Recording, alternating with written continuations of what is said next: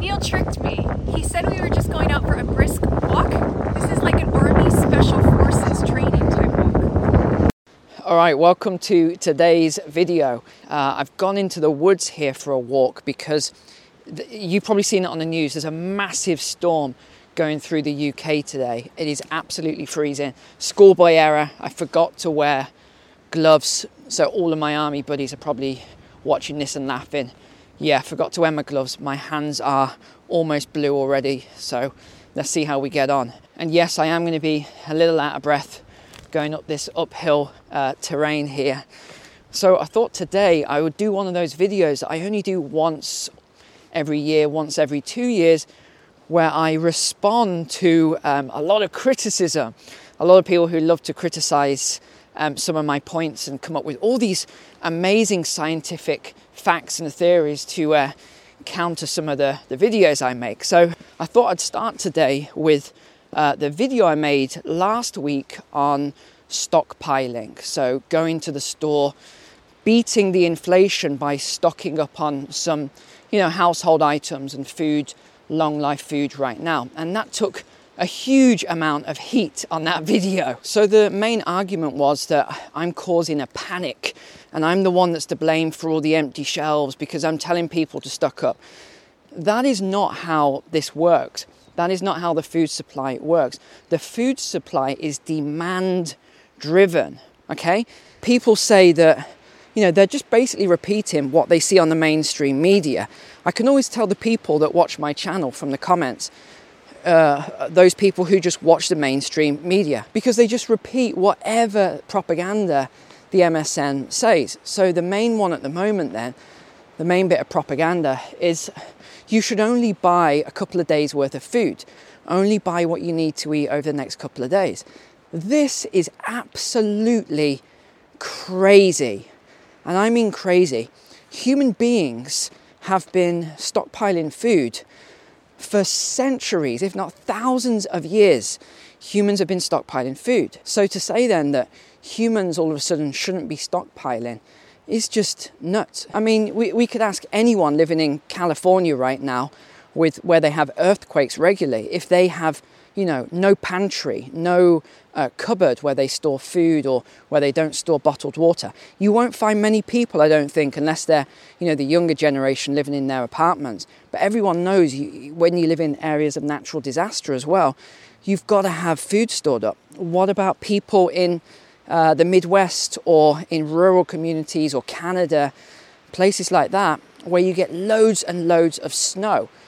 I remember before being on exercises, and I've been just, waist level above in snow.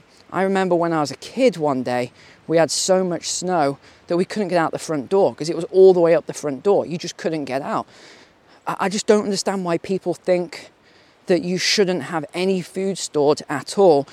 And that it's, what I said about go out now and buy, your products and your food before they raise prices. This is just obvious. I mean, some people are just gone. I think people have just lost their mind over the last 2 years to say that you should only buy food every day. I mean, this is just nuts. The next thing I wanted to mention, again, more heat on this one, was I made the video last week talking about debt and how we've got some of the highest levels of debt now, personal debt, we have ever seen, right before I believe a recession is coming. To me, this is crazy that people are taking on more and more debt.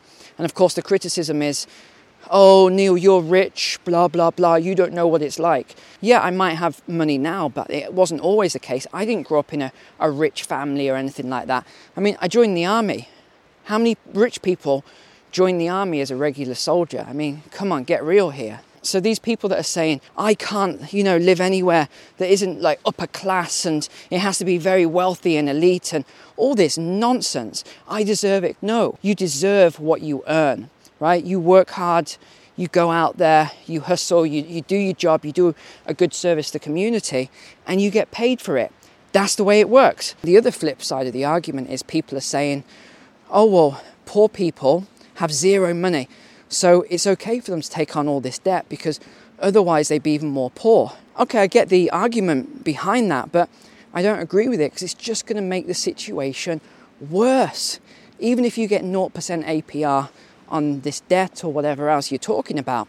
What do you think is going to happen when that 0% period ends? It's going to be much worse. You're going to end up 10, 15, 20, even 40% APR per year. Okay, next topic then is log burners. Wow, the climate people absolutely love me on this one. Man, guys, remind me never to do this uphill again. Why did I do it uphill? I should have done it downhill. Trying to say all this stuff with a lot of energy and oxygen whilst going uphill. Let me show you my wellies as well. I should have put my hiking boots on, but I thought it would be really muddy up here. Was not a good move. Okay, so log burners then. Let's talk about log burners. So people are saying, Neil, you're responsible for killing the planet and destroying the ozone layer. Number one, the ozone layer is nothing to do with it. Jeez. Number two, log burners are not killing the planet. Goodness me. It probably accounts for 0.00000, however many zeros, 0.1% of all CO2 emissions. I mean, this is crazy what people are saying. Oh, if just 1% of your subscribers goes out and gets it, it will cause, so much CO2 emissions and completely reverse all the things that we've achieved in the last 2 years. No, it wouldn't even make a blip on the radar. You've got record high gas, electricity, heating oil, and all these other prices at the moment. Record high. I mean, some of them are up 150% to 300%. And people think, like, look where I am right now. Look at all the wood that's just everywhere. There's wood everywhere. Free wood. And you can go to most places, you will find loads of free wood. I know when I walk around, even when I was living in the city, people would always be cutting down trees. They have to get those chippers to break it all down, things like that. Oh, thank you, Lord. We have a straight now. I can catch my breath again. And I've just said to these guys loads of times, they've already got these huge chainsaws. Hey, buddy, can you cut that up for me? I want to take it home for my wood burner because I've got an axe. I'm going to cut it, split it anyway. Can you just cut all that wood up for me? I'll go and buy you a crate of beer. They always say, yeah, go on. I'll do it for you. Go and get that crate of beer. Because what are they've got to remove that wood anyway. So people that say, oh, it's so hard to find wood though. It's so difficult. It's not hard. The wood is everywhere, especially if you're living rurally.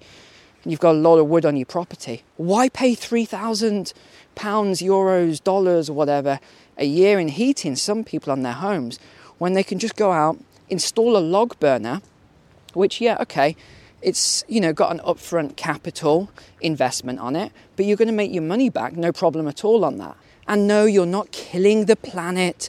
This stuff is just mainstream media propaganda. Let me put this into perspective here. Have a look at how much CO2 emissions businesses produce. China, some of these huge countries that their factories are just constant burn. And not just that, some of the climate people who, go after my channel all the time. I'm not even saying anything negative towards climate change, by the way. And they still come after me for saying something like, a log burner. You look at some of the things that they approve of, like, the wood chips, burning all these wood chips. Where do you think the wood chips come from?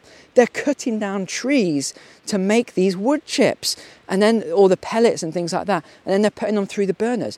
Yet they get upset about a little, log burner when I recommend some people to get one. Another thing to look into is when you see the Amazon, they're burning off parts of the Amazon, millions of acres sometimes at a time, or when you see these forest fires ripping through the West, California and Oregon and places like that, how much do you think they're burning off there? Just one of those forest fires is probably the equivalent of all the log burners in the world when that goes through. I mean, come on, get real. Do the research here. This is just common sense. Okay, next topic then. This was my favourite this week. I hope you can't hear all this wind because it's pretty crazy wind at the moment. Trees don't seem to be blowing that much though. I don't know, it's like a corridor coming through. So here was my favourite comment this week. Neil, you're lying about the bank closures. There aren't any bank closures. And then it goes on to say, even if there are bank closures, the reports say, here we go, the reports from the banks, because that's not unbiased. The reports say it's due to a lack of footfall. Right, again, this is the sort of nonsense that really winds me up when I read these comments. Oh gosh, can you hear that wind? Oh gosh, can you hear that wind? My eyes are gonna just water in a minute. I'm gonna start crying about these negative comments. So let me give you an example then of these. They're only closing the branches due to footfall. I lived in Coventry in the UK, big city, for a while, and they had 3 of this type of bank that I bank with there. Actually, there was 4 at one point. And then slowly they start closing these branches. And of course they did it, all of them, through the pandemic, and they just had one open for 3 hours a day or something like that. Oh wow, look at this tree. Look at that. Whoa, look at that. Gosh. It's so strange how the trees in the corridor behind aren't blowing. But if we look over here, you can see, well, look at the small trees as well. So yeah, they closed all of these branches in a city of more than 350,000 people. It goes up to as many as 400,000 when all the students are in the city. So for people to say it's based on footfall, that's why they're closing these bank branches, nothing to do with profits or anything like that, or automating banking and things like that. People are talking absolute nonsense. They're, again, reading all of these reports from the banks themselves saying, oh, there's no footfall. There's no footfall. Now you have to queue sometimes for 1.5, 2 hours. And they say to you, oh, you're better off coming back later on. It's going to be a 2-hour wait. Oh, we haven't got any advisors at the moment. But before, I didn't have to worry about any of that. I'd be popping in. Oh yeah, quick 20 minutes sometimes was about the longest. Usually I'd just walk straight to the front, go to the counter, do what I need to do, and that's it, I'm done. Now it's at least an hour every time I try and go to, when I tried to go to this branch. And just on banking anyway, I've been telling you guys this for a couple of years now. Just look at what happened this week in Canada. Well, actually, so Thursday night, Friday morning, my time, which is UK time, I wake up to just a flood of craziness. None of it's on the mainstream media, but it's all over alternative platforms, where all the main banks in Canada, the big banks, were all down. All of them down because people were trying to transfer money. And this is a warning sign for you all. Why do you think they were all down at the same time? Why do you think a lot of the branches said, oh, we're taking a holiday today on a Friday? Why would they take a holiday on a Friday? That makes no sense. No sense at all. It's pretty obvious to me what's going on there. They cannot allow a banking run because they simply don't have the cash as sort of physical cash, because it's all part of this big great reset. They don't want cash. They want to do away with cash.